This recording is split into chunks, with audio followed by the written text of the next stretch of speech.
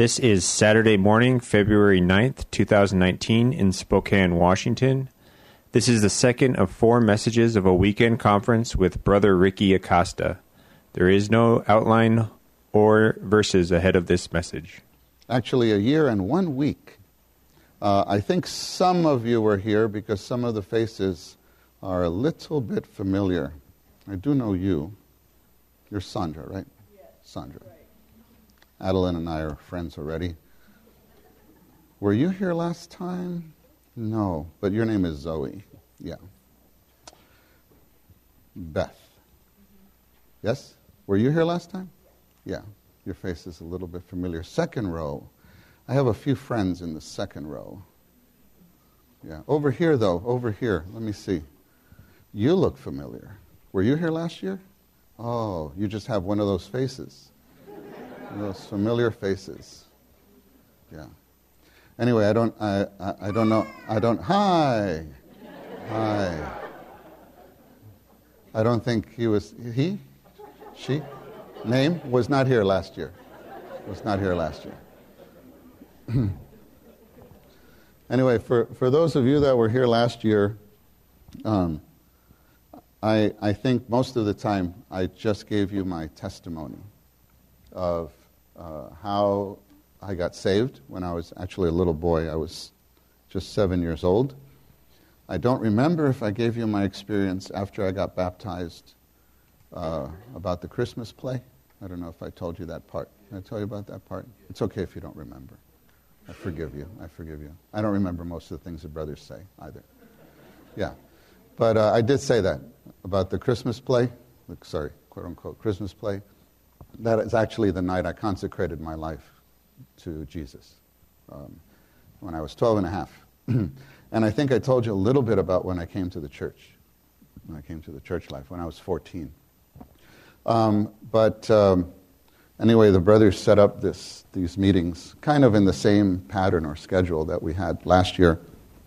And they told me that Saturday morning I'd be speaking to the young people, like Brother Jack and the different ones here, all the young people. But I was told it's been expanded. It's been expanded this time. But mostly to the young people. And so I have to confess I'm less scared than I was last year. Last year I was terrified. That I got to talk to all the young people that I don't know. I know that you all know Brother Willie, and so I figured, why don't we just have him talk? But anyway, I know that I had to do it, but because we're friends now, right? So it's less scary. But I thought that anyway, I was praying for what to talk to you about, and I have a lot of feeling about this one thing. I really want to tell you the testimony, not my testimony, but the testimony of somebody in the Bible, and that's King David. Do you know the name David? You know David in the Bible? David. What do you know about David in the Bible? What comes to mind when we mention David's story? King David. I think he's one of the greatest kings of the Old Testament. Maybe the greatest king, yeah, right? Right, maybe the greatest. The line of Jesus. Oh yes. Yeah. The New Testament starts calling Jesus Son of David. So certainly, yeah. What else? What comes to mind? David. Goliath. Actually, I thought that's what you were going to say first, but you kind of surprised me there. David. Anything else about David? Anything else? No sorries necessary. Anything else about David? Rachel has one. Rachel. Sheep. David took care of sheep. Anything else about David? He was a shepherd. Actually, Rachel, you know, probably the most famous verse in the Bible is a verse written by David about sheep. Did you know that? You didn't know that? I learned something this morning. Yeah. And that's where actually David refers to himself as a sheep. And I'm going to talk about the background of that verse. That's Psalm 23. And verse 1, that starts, what? The Lord is my shepherd. I shall not want. That's the King James. Or Curvy Version says, I shall not lack anything. The Lord is my shepherd. Why do you think he wrote a verse like that? Why do you think he thought about, the Psalms, and we're going to look at a bunch of Psalms today. I hope you have your Bible ready, and if you don't, I hope around you people could supply you with a Bible. But even if you don't have one, it's okay. We have enough among us to we'll read it to you. But we're going to see when we first meet David, which is actually in the book of 1 Samuel and chapter 16, when we first meet David, he's shepherding sheep. He's shepherding sheep. He was probably about 15. You're 15, right? 15. He was probably about 15 years old, and he was shepherding sheep. And from the story that you pick up, he may have spent more time with the sheep than with his family. And so he was so used to being with sheep, and I want to show you a couple of the things he wrote in the Bible, that it gives you the impression, I don't know 100% for sure, but I'm pretty sure, that he wrote those Psalms. And remember, Psalms are poems. Psalms are songs. And when you write a song, lots of times, it's out of an experience. I haven't written that many songs in my life, but I've written 3 songs. Other little ones here and there, but 3 kind of longer songs. And they all came out of an experience. And the Psalms are David's experiences. Actually, not all the Psalms. The Psalms.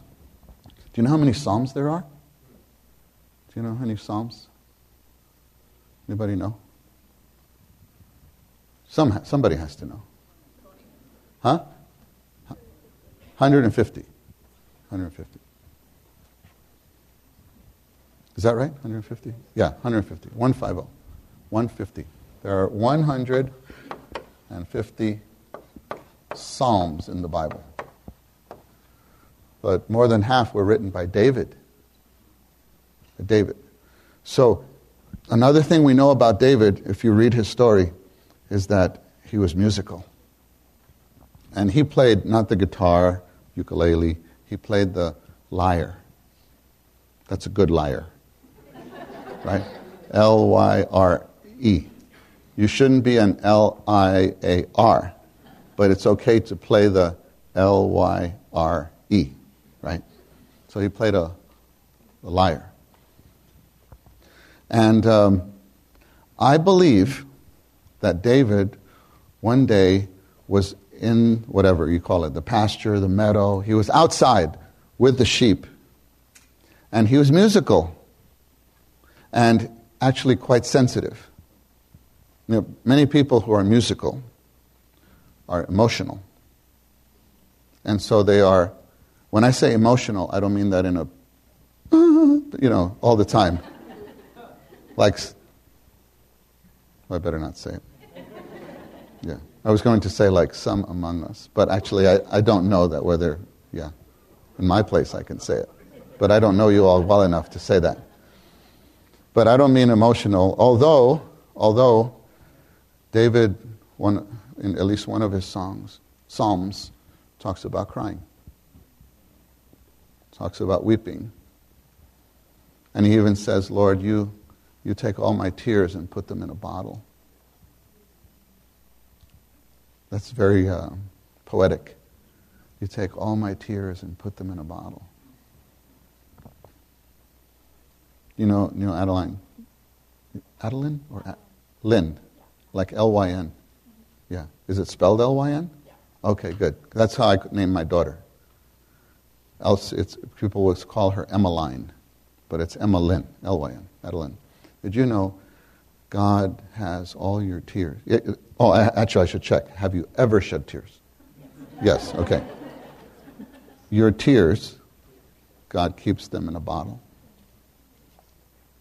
That means they mean something to Him. To other people, they may not mean anything. Some people, you cry, they might tell you, "Oh, suck it up." But God doesn't do that. When you shed the tears, God comes to you. It comes to you, not with a glass, but with a bottle. And, oh. Yeah. It's like he collects them. He treasures them. And how do we know that? Because of David. So one day, I think David was outside with sheep. And he realized, God, I'm their shepherd. But you're my shepherd. They're really dumb. Sheep are dumb. They have this characteristic. I'm a city boy. I really don't know that much about sheep firsthand. But I learned a little bit. And one day I was in, did I tell you this story? I was in Australia. I was in just outside of Sydney at a camp. We were conducting the Summer School of Truth at that place. And at this Christian camp, they had a prayer chapel, a tower thing. So I went up there early in the morning. There's nobody around. And it was a circular building. So you walk in, and all you see is door, all the way around. And when you go in, each door led to a room, a tiny room. And it was out, like angled out. And all that was there was a chair and the window. So everybody could just have a private place to pray. That'd be cool to build in a meeting hall. Prayer rooms, private prayer rooms. And so I took one of the rooms, and I sat there. And I don't remember if I sat or knelt there. And I was looking out the window. And then, all of a sudden, a flock of sheep come. And they stop. And they start eating. And they're eating and eating and eating. And then, after some time, they all picked up and they left. And the window's not that wide, so I couldn't see where they went.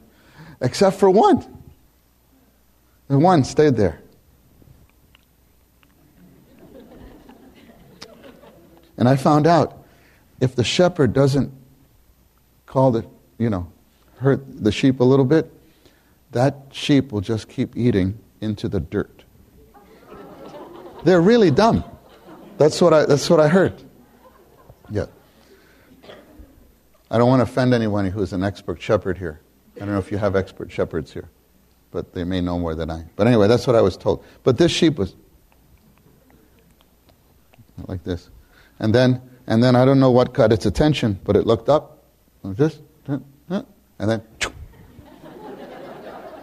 and noticed that he was alone, so he went and caught up. So David knew sheep. He must have said, Lord, if I didn't have you as my shepherd, I'd be lost. So he wrote a song. We don't know the tune of that he wrote. He probably wrote a tune. We have a song, right? The Lord is my shepherd forever. He maketh me down to lie. But that wasn't his tune, because those are different words. But anyway, David had his tune. Maybe when we see him in the kingdom, or if you catch up in the New Jerusalem, we'll be able, David, could you please sing Psalm 23. We've been waiting for centuries. Could you please tell us? Please sing it. But he had experiences like that. I want us to read 2 verses about David in the New Testament. And then I want to go to the Old Testament. In the New Testament, let's read Acts 13, 22, and then 36. 22 and 36.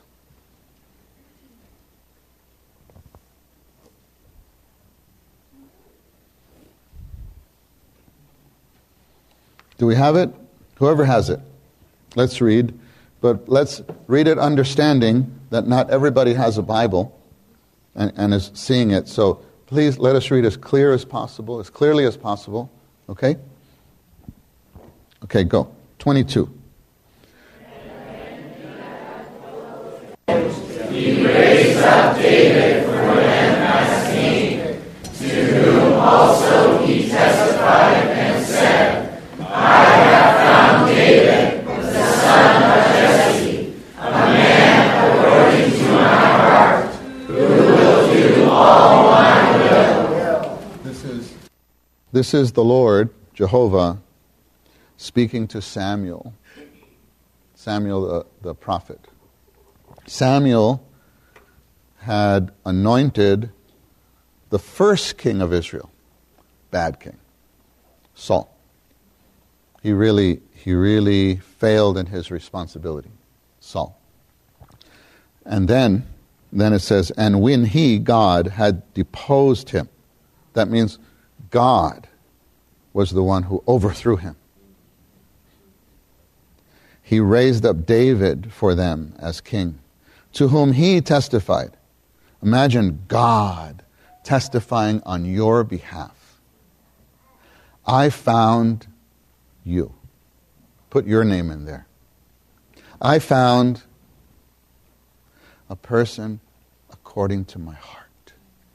Wow, for God to say that about you, that means a lot. For God to say that you are a person who is according to his own heart. You know God's heart. How can you know God's heart? It's incredible that a human being can actually know the heart of God. How can a creature know the heart of the Creator? Unless the Creator wants you to know his heart. Actually, the Creator created us, mankind, wanting every human being to know his heart. And he created us in the way that we can, but most people don't even want to. Of course, lots of people don't even believe in him. Forget them. Then the ones who believe in him, many don't care. Even among the Lord's children, there are some people who only care for their own heart. They treat God like Santa Claus. They treat God like the genie. You know the genie in Aladdin? The genie? You know the genie. With the lamp and your 3 wishes. And you rub the lamp. Genie comes out. Yes, my master. And then you tell him, I want this, I want that, and I want the other thing. You know, people treat God that way. When I need him, where's my lamp? No, you don't say lamp. You don't get your lamp. You get your Bible. Where's my... Oh, let me go to the meeting. So I can tell God what I want. That's not a person according to God's heart. Who will do all his will. Who will do all his will. But in that generation, he found one person. God is even satisfied to find one person in a generation that is according to his heart. One person. And even if it's a boy, it's just a boy. It's just a boy. This makes God very happy. If he had one boy, 15 years old, who would be according to his heart. That's a great thing to God. And he found it. in that generation. Now look at verse 36. Verse 36.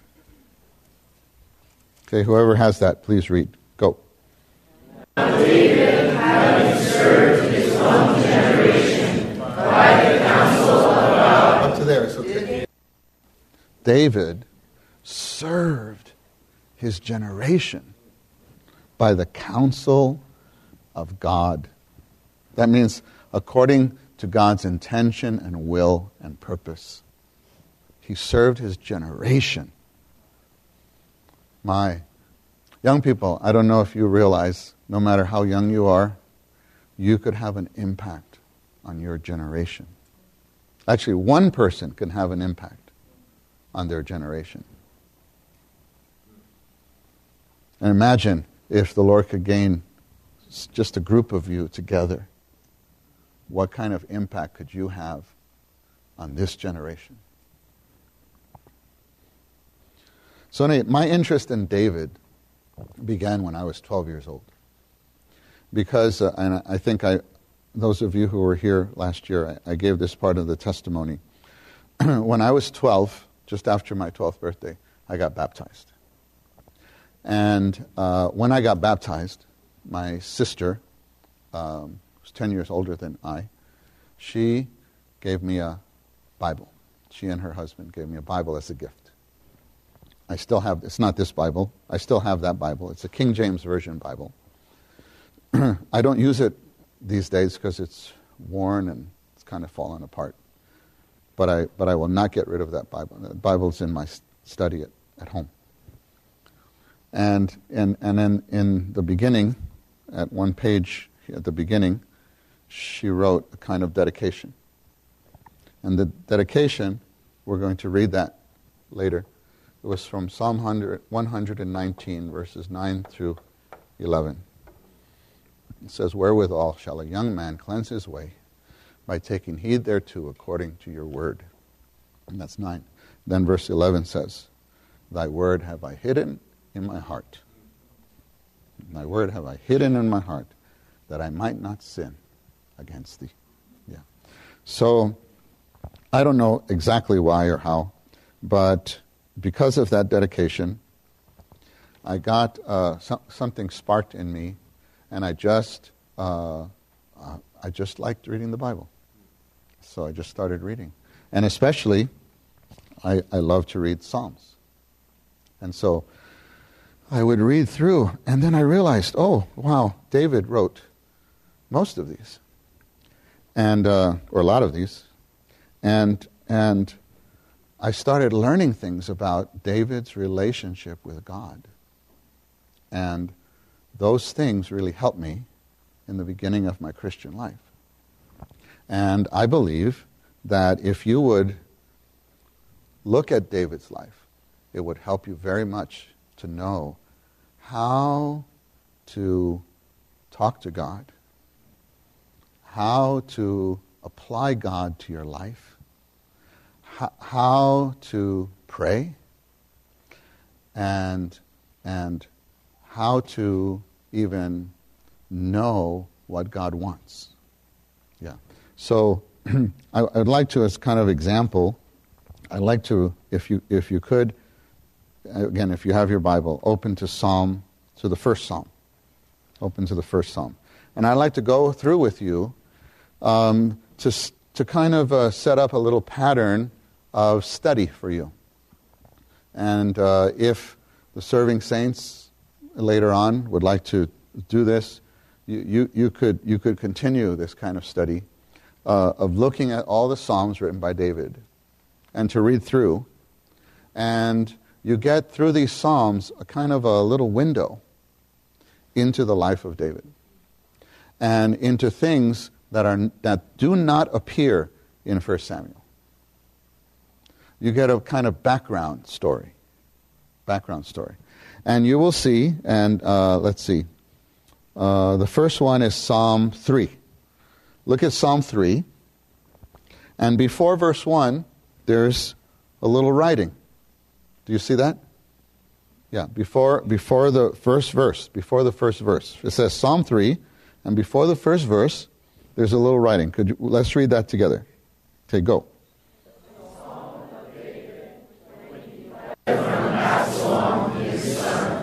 So, not all the time, even not most of the time, but sometimes there's a little blurb there, and it explains to you a little of the background. A little of the background. He wrote this when he was fleeing from his, oh my goodness, fleeing from his son. What is that about? He had a son that wanted to kill him. What happened? Can you imagine such a story? And when he was running away, then we're going to read something else about him running away from Saul, from King Saul. That story is really in the book of 1 Samuel, explained a lot. But this is what he wrote. Oh, look at this. While he was running away from Absalom, his son, he said, what? Jehovah, how many are my adversaries? You know, he didn't use the word enemies. Do you know the difference between an enemy and an adversary? An adversary is, you could say, a traitor. An enemy on the inside. When there's an enemy attacking you from outside, that's an enemy. But if one of your friends turns on you and betrays you, that's an adversary. Have you ever had any adversaries? People that you thought were your friends, and then they stabbed you in the back, talked bad about you. So we all have some adversaries. Many are those who rise up against me. 2, many are those who say of my soul, there is no salvation for him in God. Selah. But you, O Jehovah, are a shield around me, my glory, and the one who lifts up my head. Can you imagine at such a time? He's running for his life. And it has like he complains to God, how many, oh God, I have so many adversaries, like everybody is against me. Have you ever said that to the Lord? Lord, why is everything against me? Everybody and everything is against me. It's okay to talk to God like that. And then as you're talking to him, you might realize, but Lord, you're my shield. You're my shield. You're my glory. You're my glory. And you're the one who lifts up my head. Ben, could you help me with something? Could you help me? Yeah, thanks. Just a little illustration. This won't be too hard. Okay. When we get sad, how does our head usually go? Right, like that. Right, we're good. Yeah. So at this time, stay down. Your son's trying to kill you. You're David, and your son's trying to kill you. Oh, you're really sad. Yeah. And it says, the Lord is the one who does what? Lifts up my head. Sad. Lift up. Smile. Yeah, God does that. Thanks, Dan. And there's a song. Do you know this song? Do you know this song? I learned this when I was in elementary school. My glory and the lifter of my head. That's King James. My glory and the lifter of my head. For thou, O Lord, art a shield to me, my glory and the lifter of my head.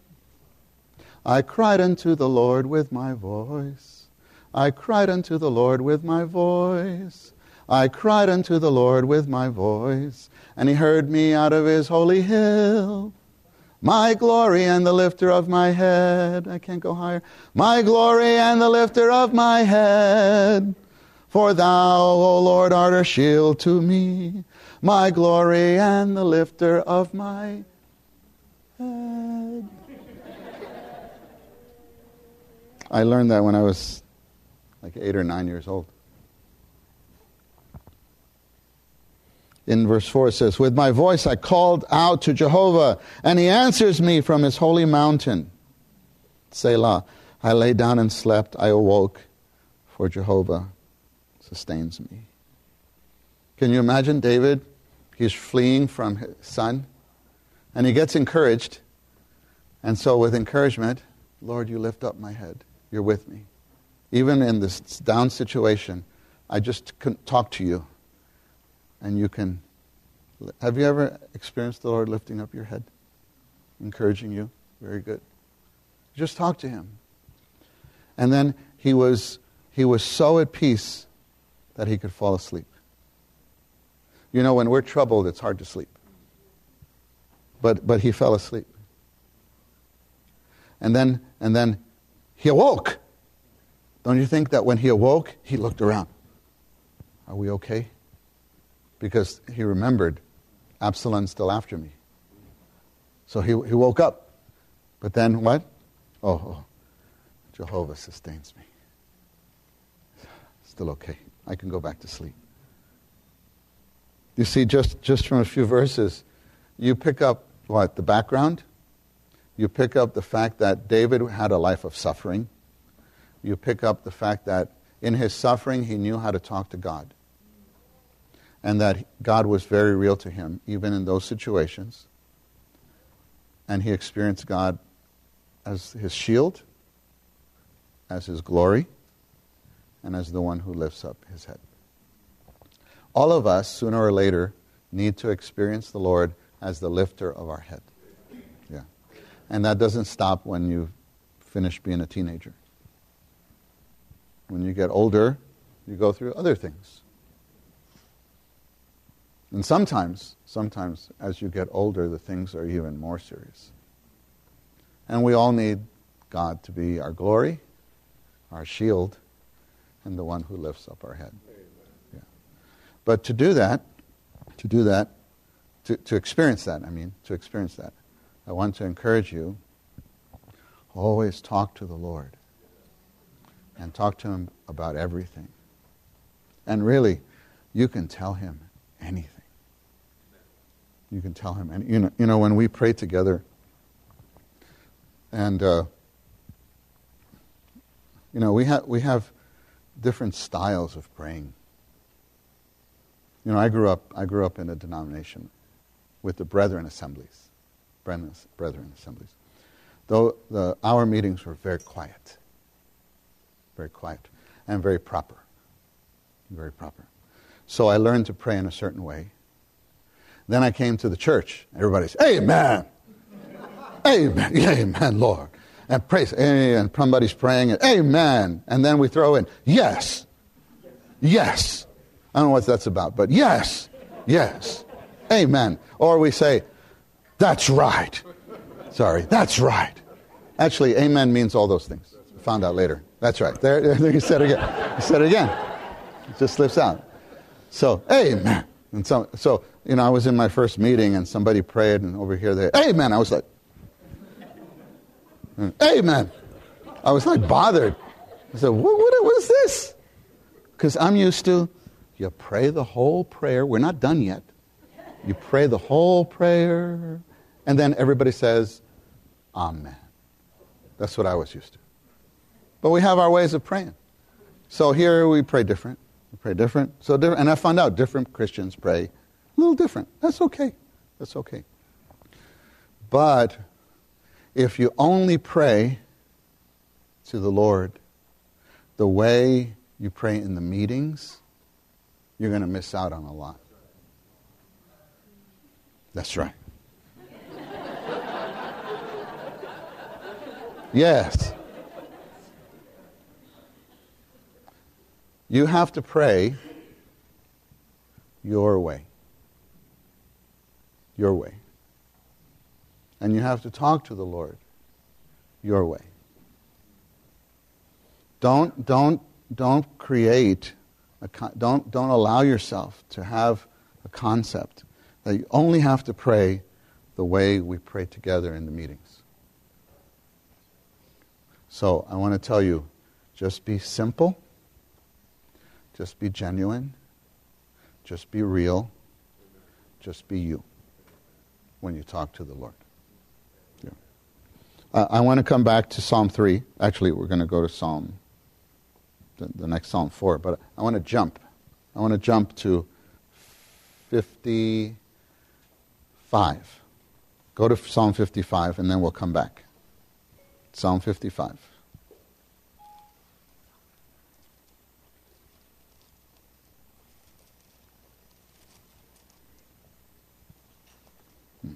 Does anyone have the King James Version here with them?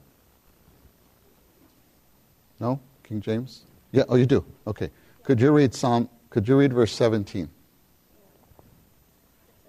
17. So Psalm 55, 17. Evening and morning, and at noon, I will pray and cry aloud, and he shall hear my voice. Yeah. So this is and I grew up with. Evening and morning and noon will I pray. Evening, morning, noon. So I was taught when I was a kid that we should pray 3 times a day. Evening, morning, noon. Okay. Then we got the recovery version, which is actually more accurate according to the original language. What does it say? Evening and morning and noon, what? I complain and moan. Isn't that wonderful? Isn't that great? The Bible says evening, morning, noon. Who wrote it? Who wrote this? Go back to the beginning, to verse 1, before verse 1.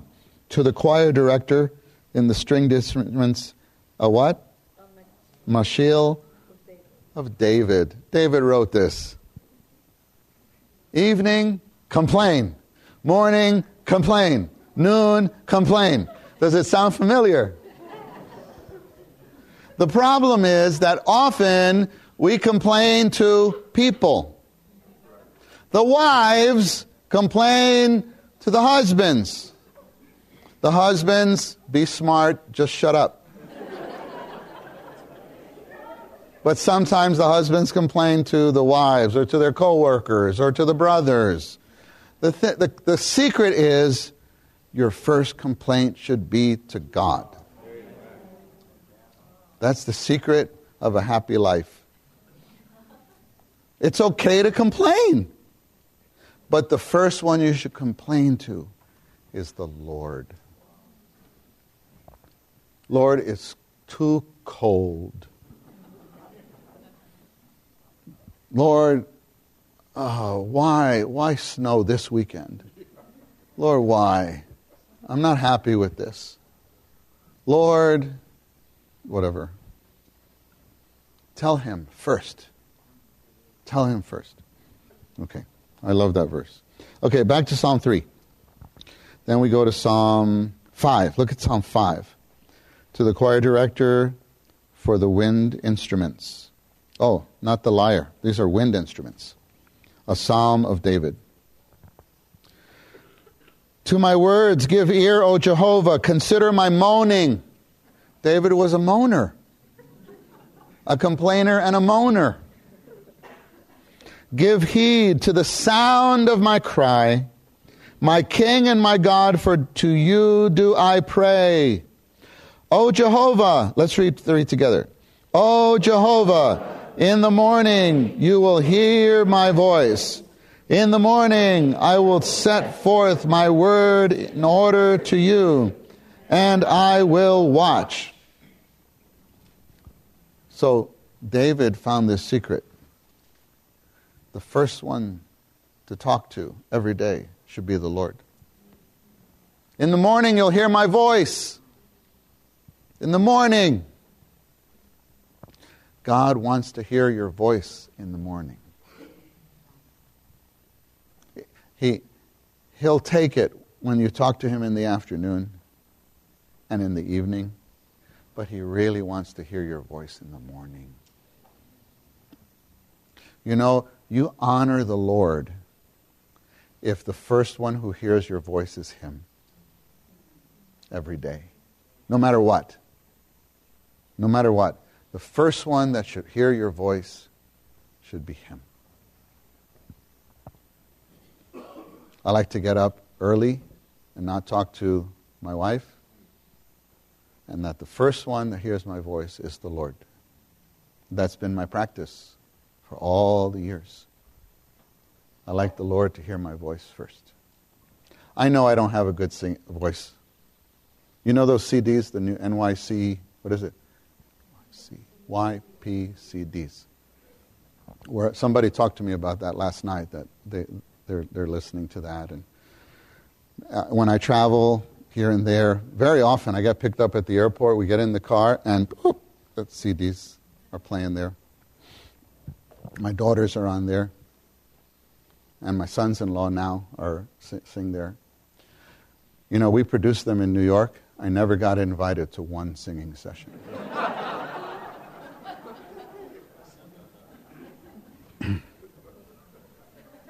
So it's fine. They don't want to hear my voice. But according to Psalm 5:3, the Lord likes to hear my voice in the morning. Look at Psalm 8. Let's go to Psalm 8. To the choir director on the what? Gittith. I don't know what these things are. A Psalm of David. These are different instruments. Different instruments. Let's read verses 1 and 2 together. O Jehovah, our Lord, how excellent is your name in all the earth.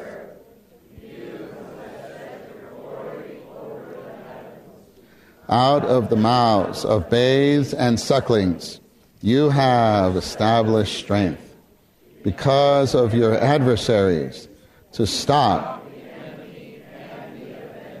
And then look at this. He says, when I see the heavens, the works of your fingers, the moon and the stars, doesn't mention the sun, which you have ordained. What is mortal man? What is mortal man that you remember him, and the Son of Man that you visit him? So, I'm picturing that David was out with the sheep at nighttime, lying there, looking at the heavens. Looking at the heavens. Yeah, our hymn talks about the sun, the moon. It's wrong. We have a hymn. What is it? 1090. Yeah, 1090. Yeah, one of those. 7, 8, or 9. And it says the sun, the moon, and all. It's wrong. We should correct that. So he's looking up, and can you imagine? Not like today when we have street lights in all the cities and whatever, and you can't see. That's the heavens that I grew up with in New York City. And I still remember one time when I was in junior high school. I was 13. I was in 8th grade, and I was a helper at a Christian camp. I was actually in the kitchen. And did I tell you this story about sneaking out of the camp? No. Okay. Anyway, my cousin, he was like the ringleader of all the young people. My cousin, and he was 17, and so they were counselors. I wasn't qualified to be a counselor yet because I was only 13, but I was in the kitchen, and so this is in upstate New York, and so the counselors, so the serving ones, because this was a kids camp. It was a kids camp for ages like 8 to 13. And so the serving ones came up with a plan to sneak out after dark. Put the kids to sleep. When the older serving ones go to sleep, then they snuck out. And my cousin told me, so I went with them. So there was, I don't know, 5. I hope don't take notes. Don't do this at where is it that you go? That camp north of here. Camp Canby. Yeah, don't do this at Camp Canby. Don't do this. But anyway, they snuck out, and so I went with them, and we went for a walk. And what they wanted to do was go over it because they knew that there was a girls' camp going on. I know, somewhere They didn't know how far it was. Turns out it was like 14 miles away. So they wanted to walk over there. Not me. I was just a tag-along. It wasn't my idea. I was going along. And they wanted to go, yeah. And so, anyway, we ended up walking like 2 miles and went into town. And we went into a soda fountain store and had some, milkshakes and whatever. And then we went walking to find that camp. We walked for about 5 miles. Then we decided to turn around and come back, and we got stopped by the state patrol and anyway. So, yeah, we got in a lot of trouble when we got the next morning. That's not my point. My point is the heavens. My point is that night, I'd never seen anything so beautiful in my whole life. The stars. I mean, I'd been to the Hayden Planetarium in New York City. This was cooler than the planetarium. This was real. And from horizon to horizon, I just could not imagine that there could be so many stars. You only see the stars on TV, like, Star Wars, Star Trek. But this was real. And it drew something out of me. Like, oh God, you are amazing. You're just amazing. And how could you really, and this psalm came to us, but really, how could you make all that and then care for me? It's amazing. And I just imagine David lying there and saying, what is man that you think about him? And the Son of Man that you visit him. He visited us. He came to this earth and lived on the same soil that we stand on. God came as a man. That's incredible. Of course, he hadn't done that by David's time, but David was feeling so small. So my point is, David had experiences just like we do. Just like we do. There are many others that we could look at. And anyway, this is just a little exercise, serving saints. You could go through and guide the young people. Or young people, just read, and you learn a lot. You learn a lot. David's story, I want to tell you maybe 3 or 4 things about David's story that we see from 1 Samuel. David's story begins in 1 Samuel chapter 16. And there we see that he is the youngest of, anybody know? 8 boys. And King Saul, God tells Samuel, God tells Samuel, I am going to anoint a king out of that house, Jesse's house. So Samuel shows up, and Jesse is actually quite afraid of him, and ask him, did you come in peace? Because he knows that Saul would be quite unhappy if he knew that Samuel showed up here. And especially to anoint another king while there's a king on the throne. Yeah. So he says, get your sons. And I don't know if you've ever read this story. He says, get all your sons here. And he gets 7 out of the 8. He gets 7. And then he brings the first one. And where is that?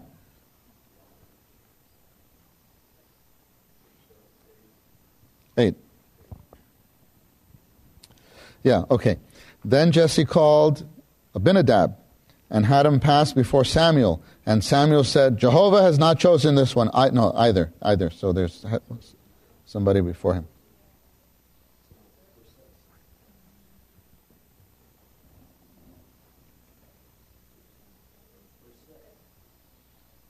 Yeah. And when they came, he saw Eliab. And he said, surely Jehovah's anointed is now before him. That's Samuel.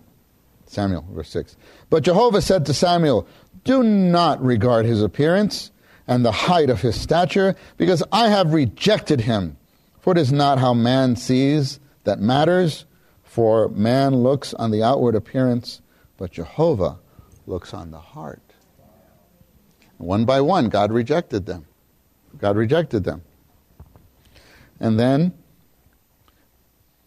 verse 11, then Samuel said to Jesse, are these all the young men you have?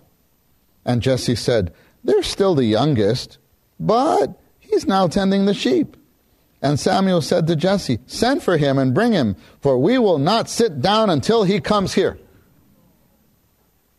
He's coming to anoint one of your sons as king. Get your sons. How could you forget one of them? Are any of you the youngest in your family? Any of you the youngest? Yeah. Yeah. Sometimes the youngest ones, like, you get left out. I'm the youngest in my family. Like, people forget about you. So, I don't think David had a really happy family life. I don't think he had a real happy family life. Then, the most famous chapter about David is 17, because that's where we see Goliath. And in the story of Goliath, actually, there are a lot of things here that you can read that are, I think people skip over. Jesse, three of the sons get into the army. And then Jesse sends David to bring provisions for them. But if you read this, you'll find out, David was very special. It says that David made sure all the sheep were secure before going to deliver the things. Why would the Bible bother to tell us that little detail? Because God was preparing David to take care not just of sheep, but of God's people. And that means that all the things in your daily life count. So young people, sorry for what I'm going to say, but the way you do your homework counts for God's economy later. The way you either make or don't make your bed counts for God's economy later. That's David. All the little things in his life. It's very interesting that God would highlight it in the Bible. It's the Bible. But he carried out the things of his daily life with diligence, with attention to detail. And God can use all those things in your life later. So anyway, he comes to deliver the things. And then to the brothers, when they see him, they're not like, oh, wow, great. Oh, David, hey, good to see you.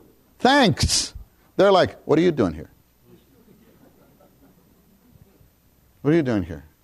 You just want to escape your responsibility. They accuse him. And so then Goliath comes. And Goliath was a Nephilim, right? Goliath was a mixture of the angelic race with the human race. It happened again somehow, this is the first kind of from Genesis. God wiped it out in Noah's time, but there were people like that. And then it happened again, and the good land was filled with these kind of people. And the Philistines had a lot of them. And so Goliath comes. He's like 9 feet and a span. He's tall. 9'9". And he comes. And basically this, the Philistines were against the Israelites. And he said, let's not fight. Let's not have a war. Let's just go. One of your warriors against me. Whoever wins, the other side surrender. Come on! And he'd come every day. And then the Israelites were, of course, they're all scared, including David's 3 brothers. But David hears this. And David's response is, who is this uncircumcised Philistine who would dare defy the ranks of Jehovah? So he talks up like this. And word gets back to Saul. Saul said, bring him here. And so they have a little talk. And this is, I want to read this part. this part with you. And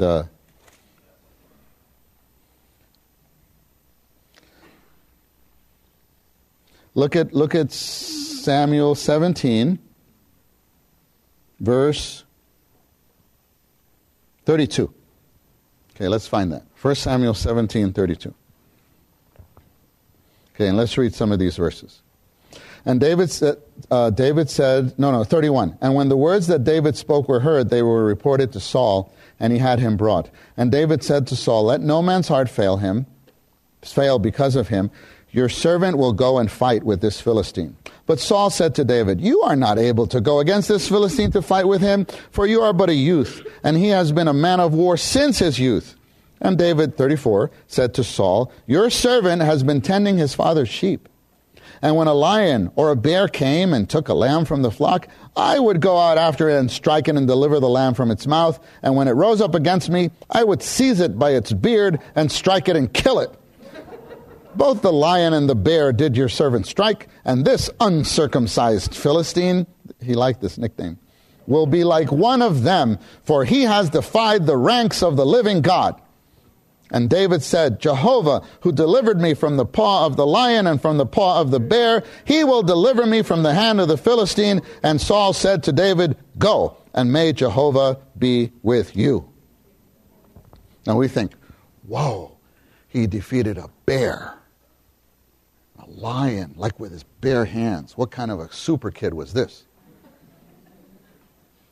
But actually, what the Bible is saying here is that this was not super.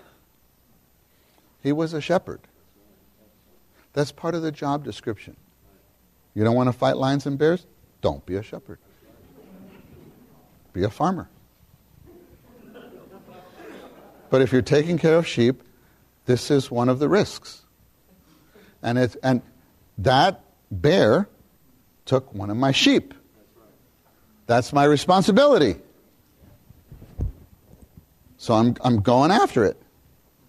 Now, you know how he killed Goliath, right? Right? With the, what do you call that?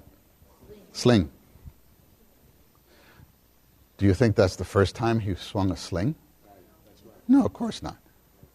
Don't you think he had this experience and he was watching out and he would see maybe an animal come from a distance before taking the sheep, and to get it away?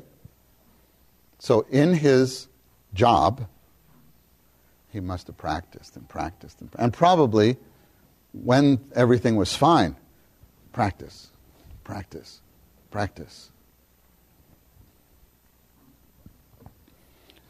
So that practice paid off in his daily life. But the bear and the lion were all personal battles. All personal battles. Goliath was not a personal battle. Goliath was something that related to God's people. And young people, someday you will grow up to partake in God's economy that way, where what you do counts in God's purpose. How do you learn to do that? You learn to do that wherever you are now. You learn to do that by winning the battles in your daily life, slaying those lions and bears, until your Goliath will come. And Goliath will come. But you have to learn how to kill the lion and the bear in your life. And then it says in 38, and Saul put his own garment on David, and he placed a bronze helmet on his head, and put his armor on him. And David girded his sword over his garment, and tried to go, for he had not tried the armor. Then David said to Saul, I cannot go in these, because I have not tried them. And David took them off. Then he took his staff in his hand, and he chose for himself 5 smooth stones from the brook, and put them into the shepherd's bag that he had, that is in his pouch, and his sling was in his hand, and he drew near to the Philistine. Okay, we're at 41 now. So what happened? So Saul said, okay, go, and then Saul gave him his armor.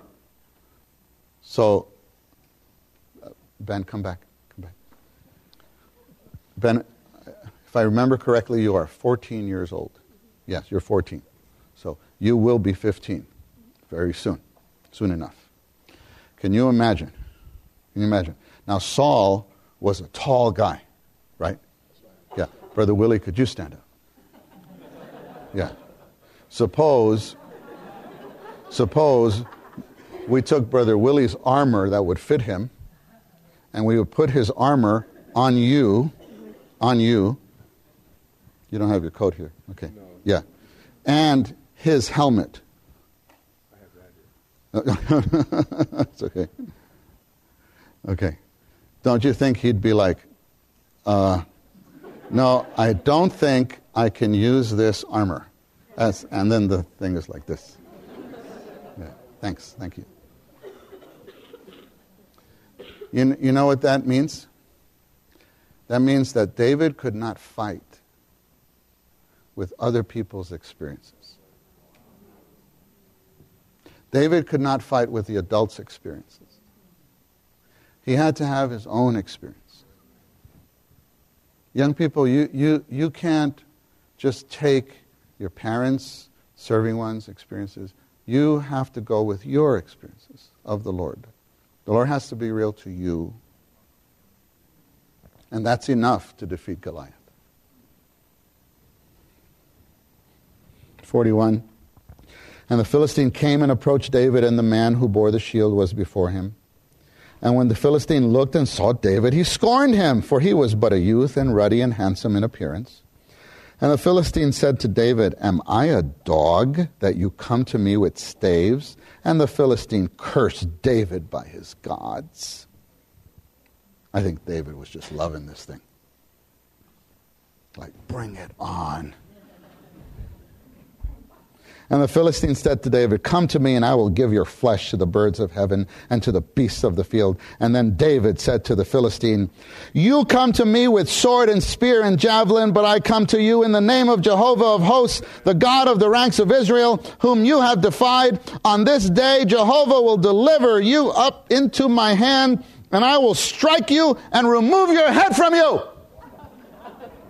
I like this boy.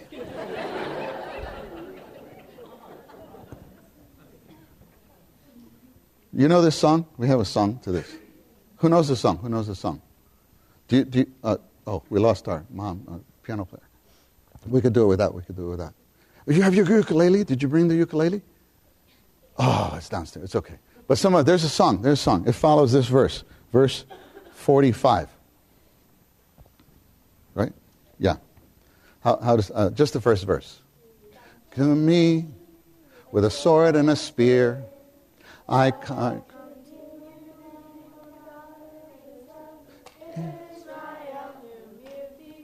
Whom you defy, but on this day will deliver you into my hand.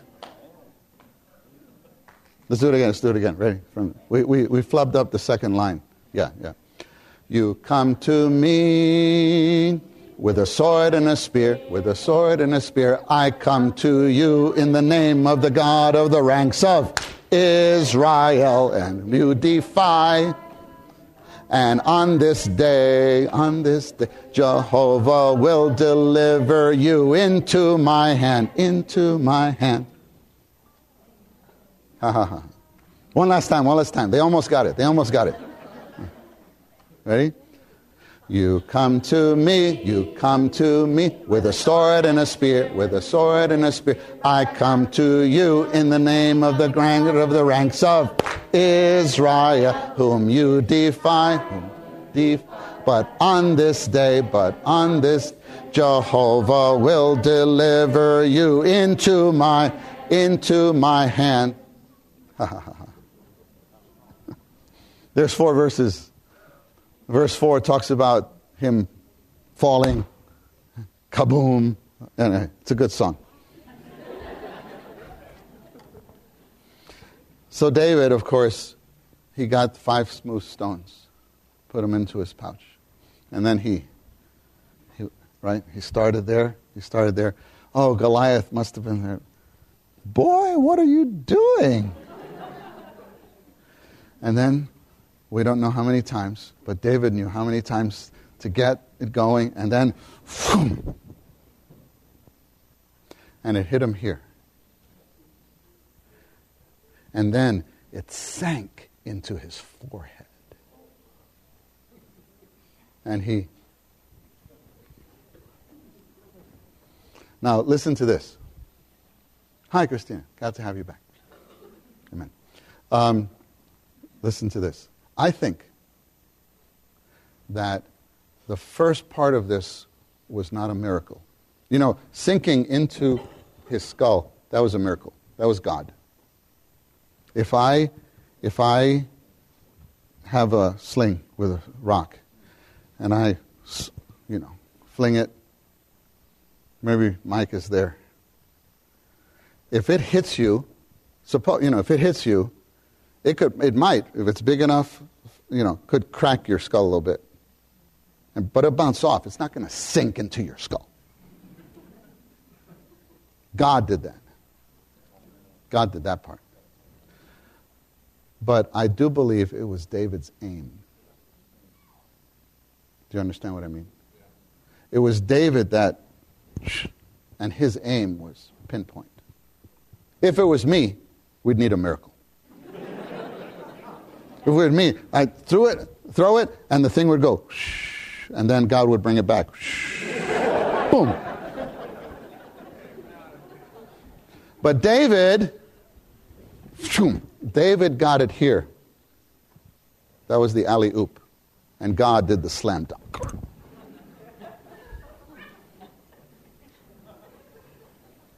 Assist David. Score God. Defeated Goliath. Do you understand my point? Practice. Practice. He practiced in daily life. What he learned in daily life, trusting in the Lord. And you read the Psalms and you find out he trusted God for everything. And that paid off for God's economy one day. But it was that practice in daily life. But then what happened was Goliath got defeated. Saul was the one who sent him. And then everybody has a big, is happy, of course. And then the people start singing, especially the women.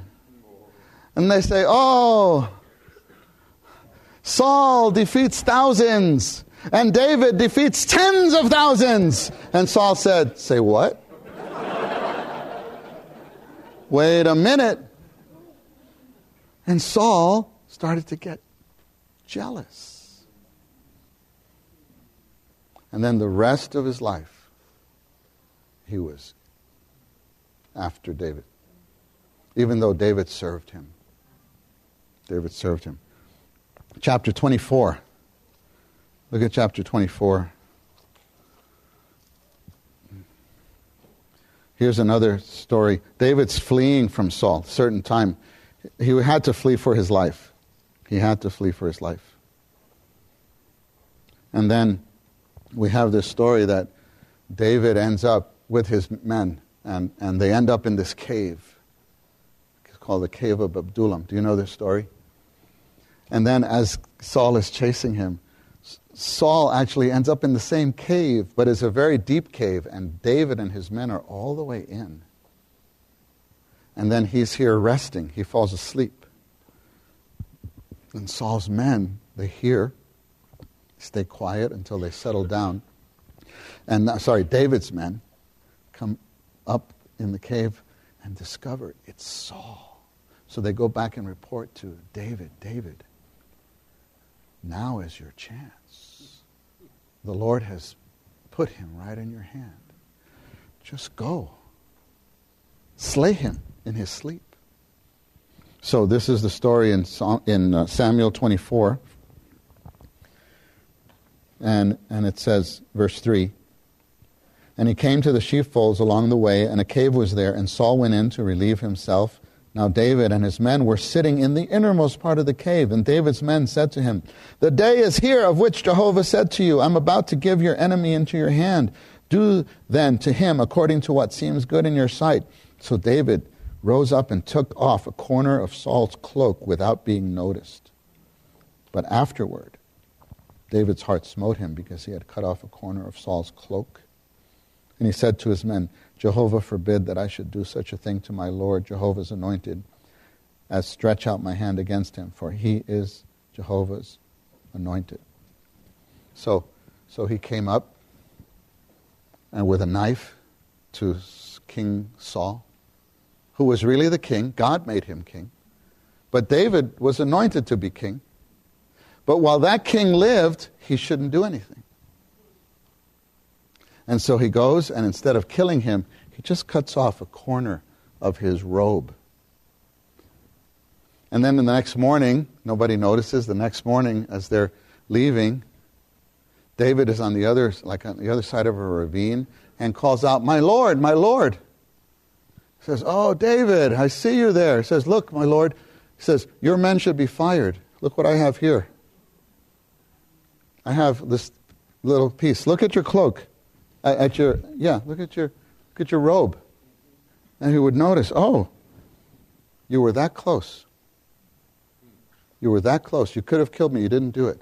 And Saul even felt bad about it because he realized David was not against him. But then soon after that, he chases David again. Oh, a lot of things to learn here. You know what this shows? David respected authority. David respected authority. If you want to be used by God as someone who can serve your generation, you have to respect authority.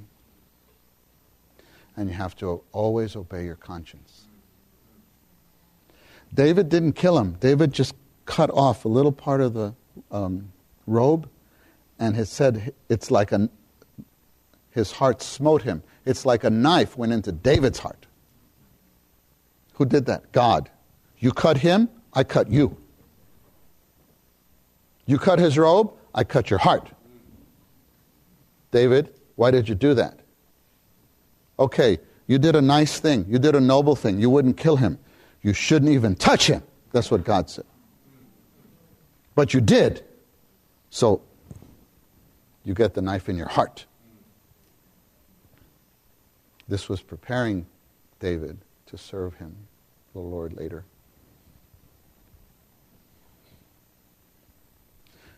And then we have another story. We won't spend too much time. But David, although he was a man after God's heart, he certainly was not perfect. David made mistakes. And David made one big mistake. One big mistake. And he did something immoral. He did something immoral. And he fell into a temptation. He fell into temptation. And the Bible, even though it calls David a man after God's heart, the Bible doesn't skip this part. The Bible puts it there as a warning. Oh, young brothers and sisters, your whole life, there will always be temptations. You have to be careful. You have to be careful. You should never have the thought, oh, I'm stronger than that. I'm above that. You always have to avoid the temptation. Avoid the situation so that you don't fall into the temptation. Guard yourselves. David actually took another man's wife. Another man's wife. And she even became pregnant by him. So he couldn't hide it. He couldn't hide it. God allowed that. But that didn't cause God to give up on David. David at first, if you read the story, we don't have the time, because I want to give you a few minutes to see if you want to share something.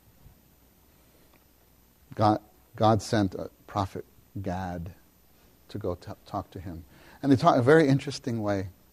Gave him a little parable about a man having a little sheep, a little ewe lamb. And that's all that he had. And then there's another man that has some guests coming, and he doesn't have anything, so he goes and steals the little ewe lamb, which he treats the little ewe lamb like his child, and he steals him and kills him and feeds him. And David gets so upset. Who would do such a thing? That person should be put to death. And God says, that person is you for what you have done. Oh, David's heart. He didn't see before. Why didn't he feel bad before? Why didn't he see? I don't know. He had this kind of lapse. But he wasn't perfect, just like us. But as soon as he realized what he had done, he repented. And one of the most wonderful psalms is Psalm 51. Psalm 51. We don't have the time to read it now. In Psalm 51, you see real repentance. Real repentance. God honors repentance. Confession. God does not expect you to be perfect, but God does expect you to confess your sins. Confess your sins. Actually, by confessing your sins in the proper way, you really can grow in the Lord and know the Lord's heart much more than you did before. And not only so, you can learn yourself. You can know yourself more than you did before. Young people, I hope all of you would grow up in a way that God would testify of you. This is a person according to my heart who will do all my will, and that you served your generation according to the counsel of God. You know, we believe, with all the signs around us and the way we understand the Bible, that the Lord's coming is very soon. And it could be that you have the opportunity to serve your generation in a certain way. You have the possibility of serving your generation to be the generation that brings the Lord back. That would be a great service to this generation. You know, this generation's a mess. This generation's a mess. This is considered the strongest country in the whole earth. But this country's a mess. Morally. The way to serve this generation is to bring the Lord back. Oh, that you all could be those who partake in the church life to bring the Lord back. But just be careful of these warnings. The good and the bad of David, take it all. The good of how he talked to God, his relationship with God, his honesty with God, all of that. But then also be warned. Pay attention to authority, pay attention to your conscience, and flee all the temptations. That the Lord could preserve you to be a person that pleases Him. Okay. Let's take a minute or two for have some prayers. How about we just have some open prayers together? And let's do like this. Just pray one sentence. Okay, one sentence. Nice and simple. One sentence. And then somebody else can follow one sentence. Somebody else can follow. We pray a kind of corporate prayer. Then we have about 10 minutes if anyone would like to share. But I think we're restricted to the young people. Can we say 20 and under? Sure. Yeah, 20 and under? Yeah. Any 20 and under, feel free to share something. Let's pray, though. Let's pray together. But we call the Lord's name and then have a prayer. Amen.